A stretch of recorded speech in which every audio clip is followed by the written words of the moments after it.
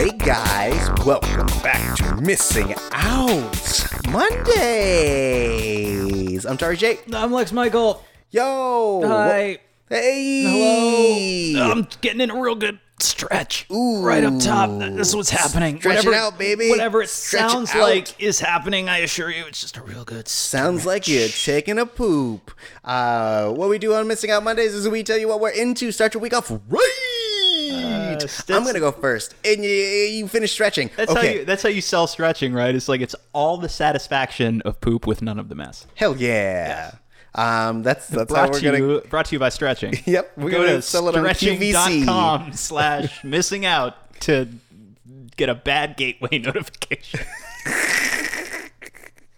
Guys, so last weekend I got to see my goddaughters, and the oldest one, she's about 11, reminded me that Nightcore is a thing. For those who don't know what Nightcore is, it started in 2002, originally with like house and trance music. The idea of it is that you speed up the music about 10 to 30%, which both makes the music faster and also changes the pitch of any vocals. And so like music that is a little more tranquil, like house music or trance, I becomes still feel more like- what? I still feel like I have only the most tenuous grasp of what is meant by house music.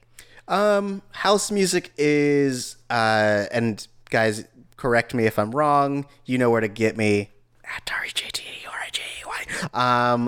It is essentially, it is very melodic. It doesn't have as much like bass as like standard techno, but it does have a lot of repeating sounds. Okay, because Yeah. I've been in environments where people are like, "Oh, this is house music," and I'm like, "Okay," and yet I've retained nothing consistently enough for me to be able to go, "Oh, I know exactly what you mean when you say that." Yeah. So a lot of rhythmic repeating tones, sometimes electronic, but for the most part, less bassful. So a lot more calm, a lot more tranquil, I'd say. Is it synthy at all? Sometimes it can be. Because I have no frame of reference for what you're talking about. What you're describing sounds ever so slightly to me like kind of the overlap between techno and dream pop, like something like Chromatics. Maybe. I mean, techno is a lot more. I'd say it's a lot faster tempo. Like if I knew anything about music, I would say that like, house music is more of 3/8, whereas the techno music is more 4/4. It's all in that 3. Yep. It's all in that 3, man. Yep. I love those Skrillex waltzes. But no, it just has a faster tempo. God. Whereas, So hang on. And I'm going to just put my ignorance right up on Front Street. What is the difference? Is there a difference when somebody refers to techno versus electronic? Or are we both real ignorant where this is concerned? I mean, probably. I'm not a big like techno, trance house, electronica fan. I like kind of wrapping this back into Nightcore. I like Nightcore, and so it started with that type of music and then moved on to other genres. So now you can get almost any song that you like, you can get a Nightcore version of. And so it basically makes any song that you like and makes it just like turned up to 11. So I like specifically one that's called Bedlam Sticks by Diablo Swing Orchestra. So I like the original song. I've probably sent it to you before. I don't know if I've heard the song, but is Diablo Swing Orchestra, I feel like I heard you bring it up at one point, Yes. and I jumped onto Spotify. Yeah. And if I'm remembering correctly, I was assaulted by this incredibly unique barrage of sound. And I that went, sounds accurate. This is fascinating, and I'm pretty sure I need more of this, but when I've had more sleep, and then I didn't necessarily go back to it. That's fine. I'm going to make you do one of the albums for one of these shows. So Okay. you'll be back. All right. Soon you'll see. You'll remember that you belong to Diablo Swing Orchestra.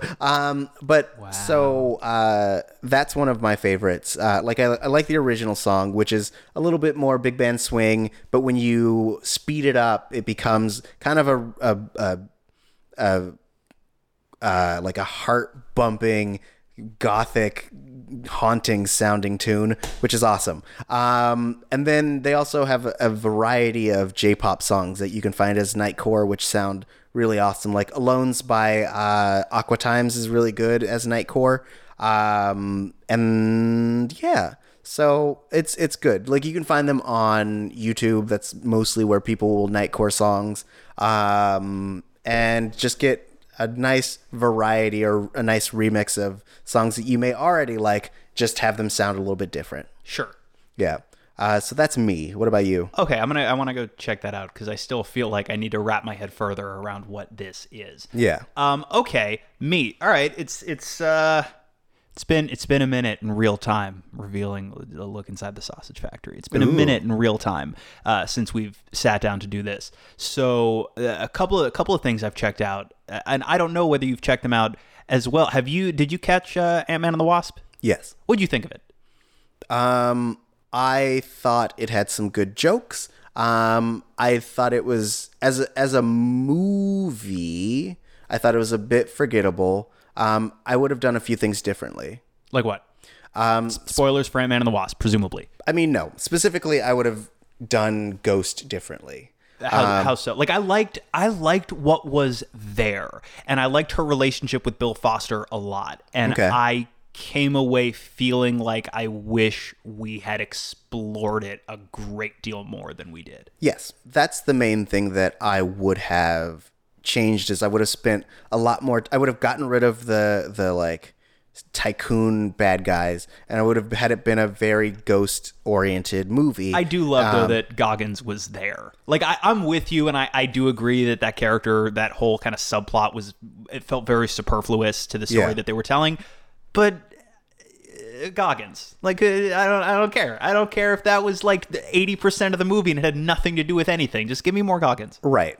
So I was telling my roommate after we had watched it that I think that they really kind of squandered the Yellow Jacket, like dual personality aspect of Ant-Man. How like in the comics he sometimes has another personality that's Yellow Jacket, and he like goes crazy and does a bunch of crazy stuff. So I think that like if they wanted to, I would have rather have had them use that with Ghost, having her essentially being kind of this dualistic character who is essentially fighting herself. Because then that would have made her a little bit more sympathetic, because that she's essentially not 100% in control of her faculties. Right. And ultimately she is still just a kid at heart. Right. Which I think would have been really interesting. The way that they did it, you only get, you only like dip your toe in a lot of different things. Yes. And there's a lot of like quantum realm stuff that I'm like, take it or leave it. See, I liked a lot of that. I'm with you. See, I liked it a good deal. I had a really good time. There were a lot of kind of wonky pacing and editing things that really stuck out. Yeah. Like it felt like there were places where we were really missing parts of shots to get us from one moment into another moment in a way that felt very jarring. Yeah. But a lot of fun to be had, I thought. It still has a bunch of heart, which I like. I still love his relationship with his kid. A lot of stuff that I really liked that I wanted to see more of. I thought, once again, the action sequences were very inventive. I think the big, small car chase is awesome. I will say, though, I do think, in terms of execution, the action sequences in the first movie did more for me. And I wonder, and maybe this is not the case at all, but I wonder how much of that is because Edgar Wright was on that movie for about 8 years, and I'm sure that they had a lot of things prevised by the time he left. Right. So I'm wondering how much of it is owed to that. Whereas in this movie, I think it's part and parcel with kind of the wonky pacing and editing issues. conceptually, I really dug a lot of it. Execution-wise, I thought a lot of it was very fun, but I didn't feel as fully immersed in the action sequences as I did with some of the action sequences in the first Ant-Man, where they were really like utilizing the microphotography in really cool ways. Yeah. I think that like in the first one, the action sequences were directly tied to the like emotional through line of like Scott trying to get his family back together and trying to protect his family. So like the climax takes place in his home, in his daughter's bedroom, where he's trying to make sure that she doesn't get murdered. In this movie, a lot of the action pieces happen just so that we can showcase the big small technology, and I don't think that they are as intrinsically tied to any emotional beats, which just make them there. Right. It's cool and it's fun, but we're not necessarily as emotionally invested in some of these action sequences. Right. Because they're not necessarily serving character or theme. They're just cool to look at. Yeah. Which, to be fair, they are. I do like... Giant Man, of course, is in the trailer, so that's not giving anything away. Yeah. I do like that we took the line from Civil War before we see Giant Man for the first time, when Scott's like, I've done it once in a lab and I passed out. And it's just kind of a funny, cute, like, haha line. That's funny. But they actually ran with that concept in this movie where you see if he holds Giant Man for too long, his energy it can't. Like, your body's not supposed to be that big. Yeah. And so he literally passes out as Giant Man in a sequence in this movie. Little, like, obviously, that's not really here or there in relation to, I guess, overall objective quality, but it's that like little bit of connective tissue that like every time you see little bits of that, it's part of why we keep coming back to this cinematic universe. Yeah. Little bits of connective tissue that makes my little nerd heart sing. Gotta get into like kind of heavy spoilers for this one little next bit that I want to discuss. So if you haven't seen Ant-Man and the Wasp and you care at all, come back in a couple of minutes. Did your theater, and I don't know, I tend to see all these like opening night or opening weekend, so I don't know how far beyond that you saw it. Okay. Did your theater absolutely lose their dang minds at the end of that mid-credit scene?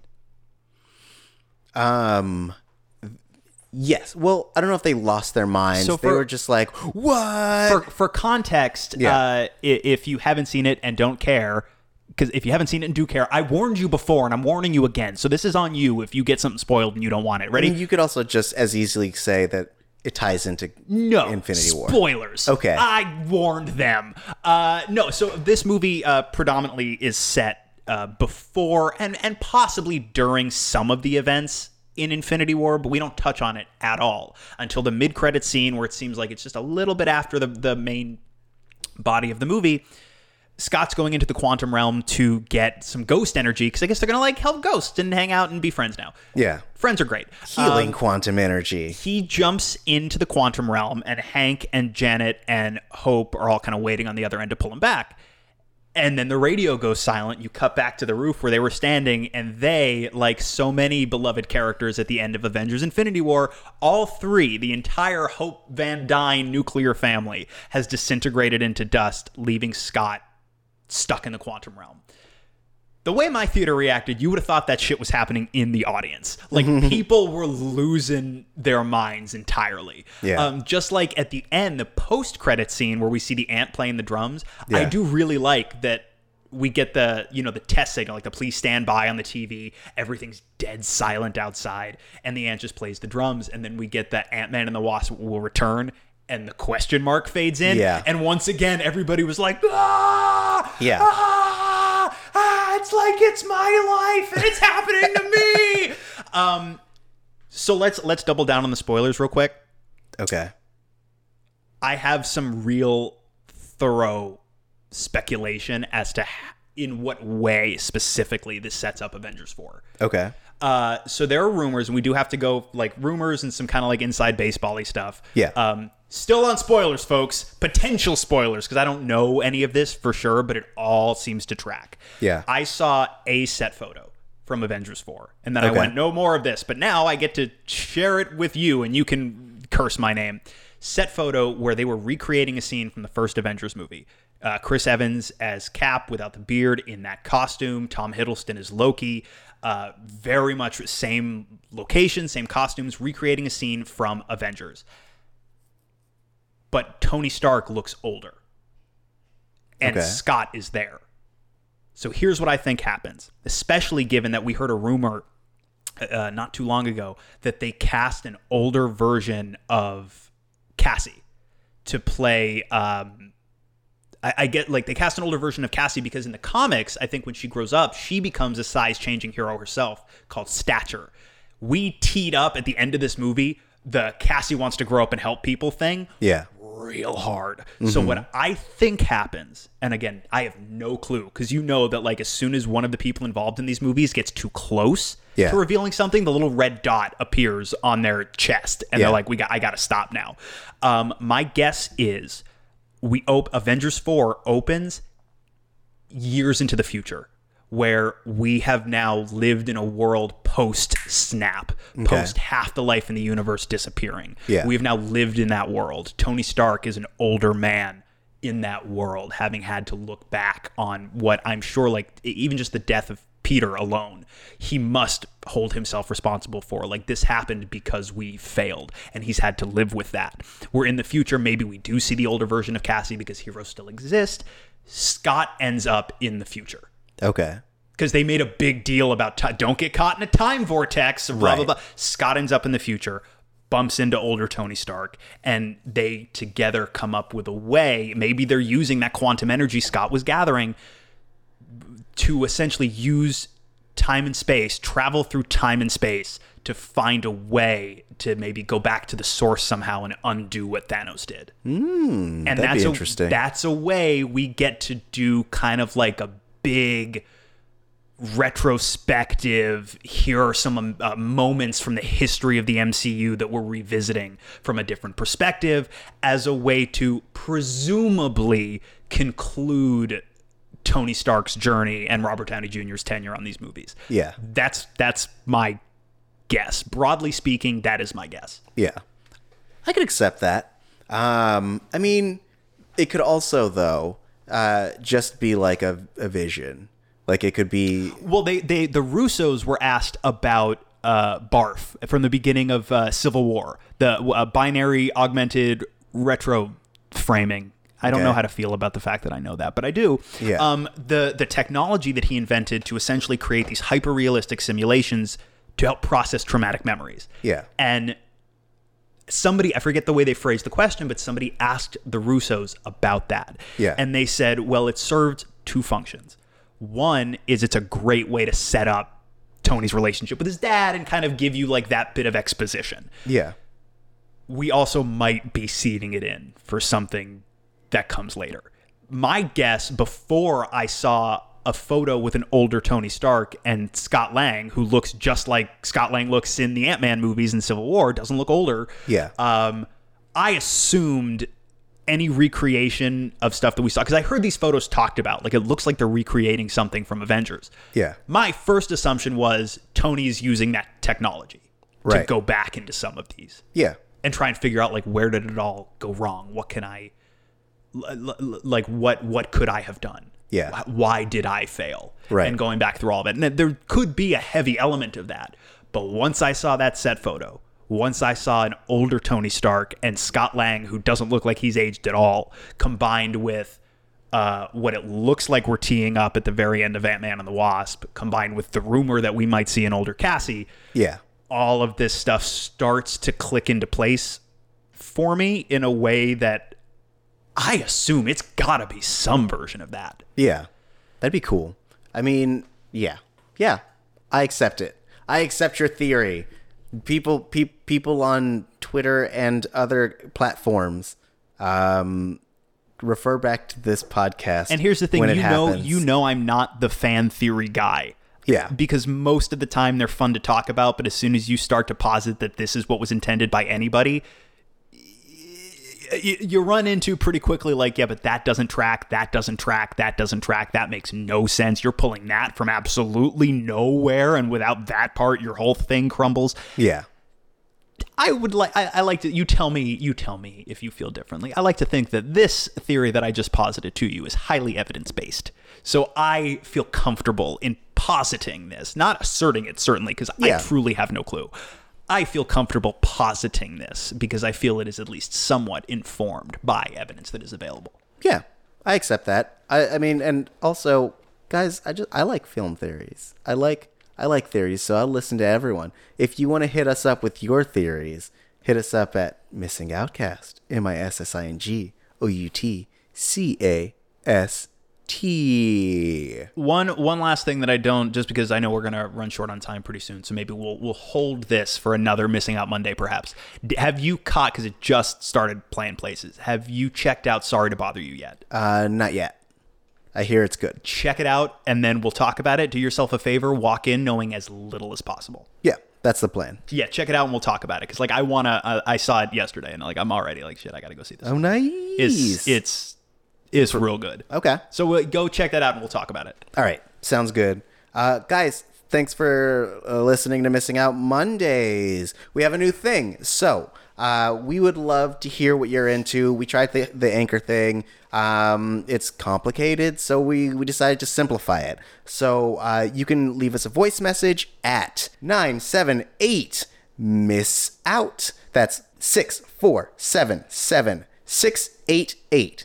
That number again, in case you missed it, or maybe you're driving, is 978-6477688. That's 978-MISS-OUT. Leave us a voicemail, and we will put it here on Missing Out Mondays. So let us know what you're into, and you can be part of the show. Don't forget to leave your name, what you're into. That's it. Just say your full name. Out. That's my name. That name again is Missing Out. Hooray! Cool. Lex, where can they find you if they're not leaving a message? I am all over social media at the Lex Michael, as opposed to a Lex Michael. It's true. There's so many. Because there's so many. Yeah. Just I'm a dime a dozen, so you got to know which one. It's the. It's true. Yeah. It's the. He's no Lucretia Lyon where there's only one. It's like that. It's like that scene in. I want to say it's Once Upon a Time in Mexico, where they're talking about they're looking for the mariachi, and somebody's like, "Which one?" And Danny Trejo looks at him and goes, "El." So it's like that. It's like, we're looking for Lex Michael. Which one? And Danny Trejo looks right at him and goes, "The." Nice. Yeah. Cool. You can find me at Tari J. TAURIJAY. Just that. On Twitter and Instagram.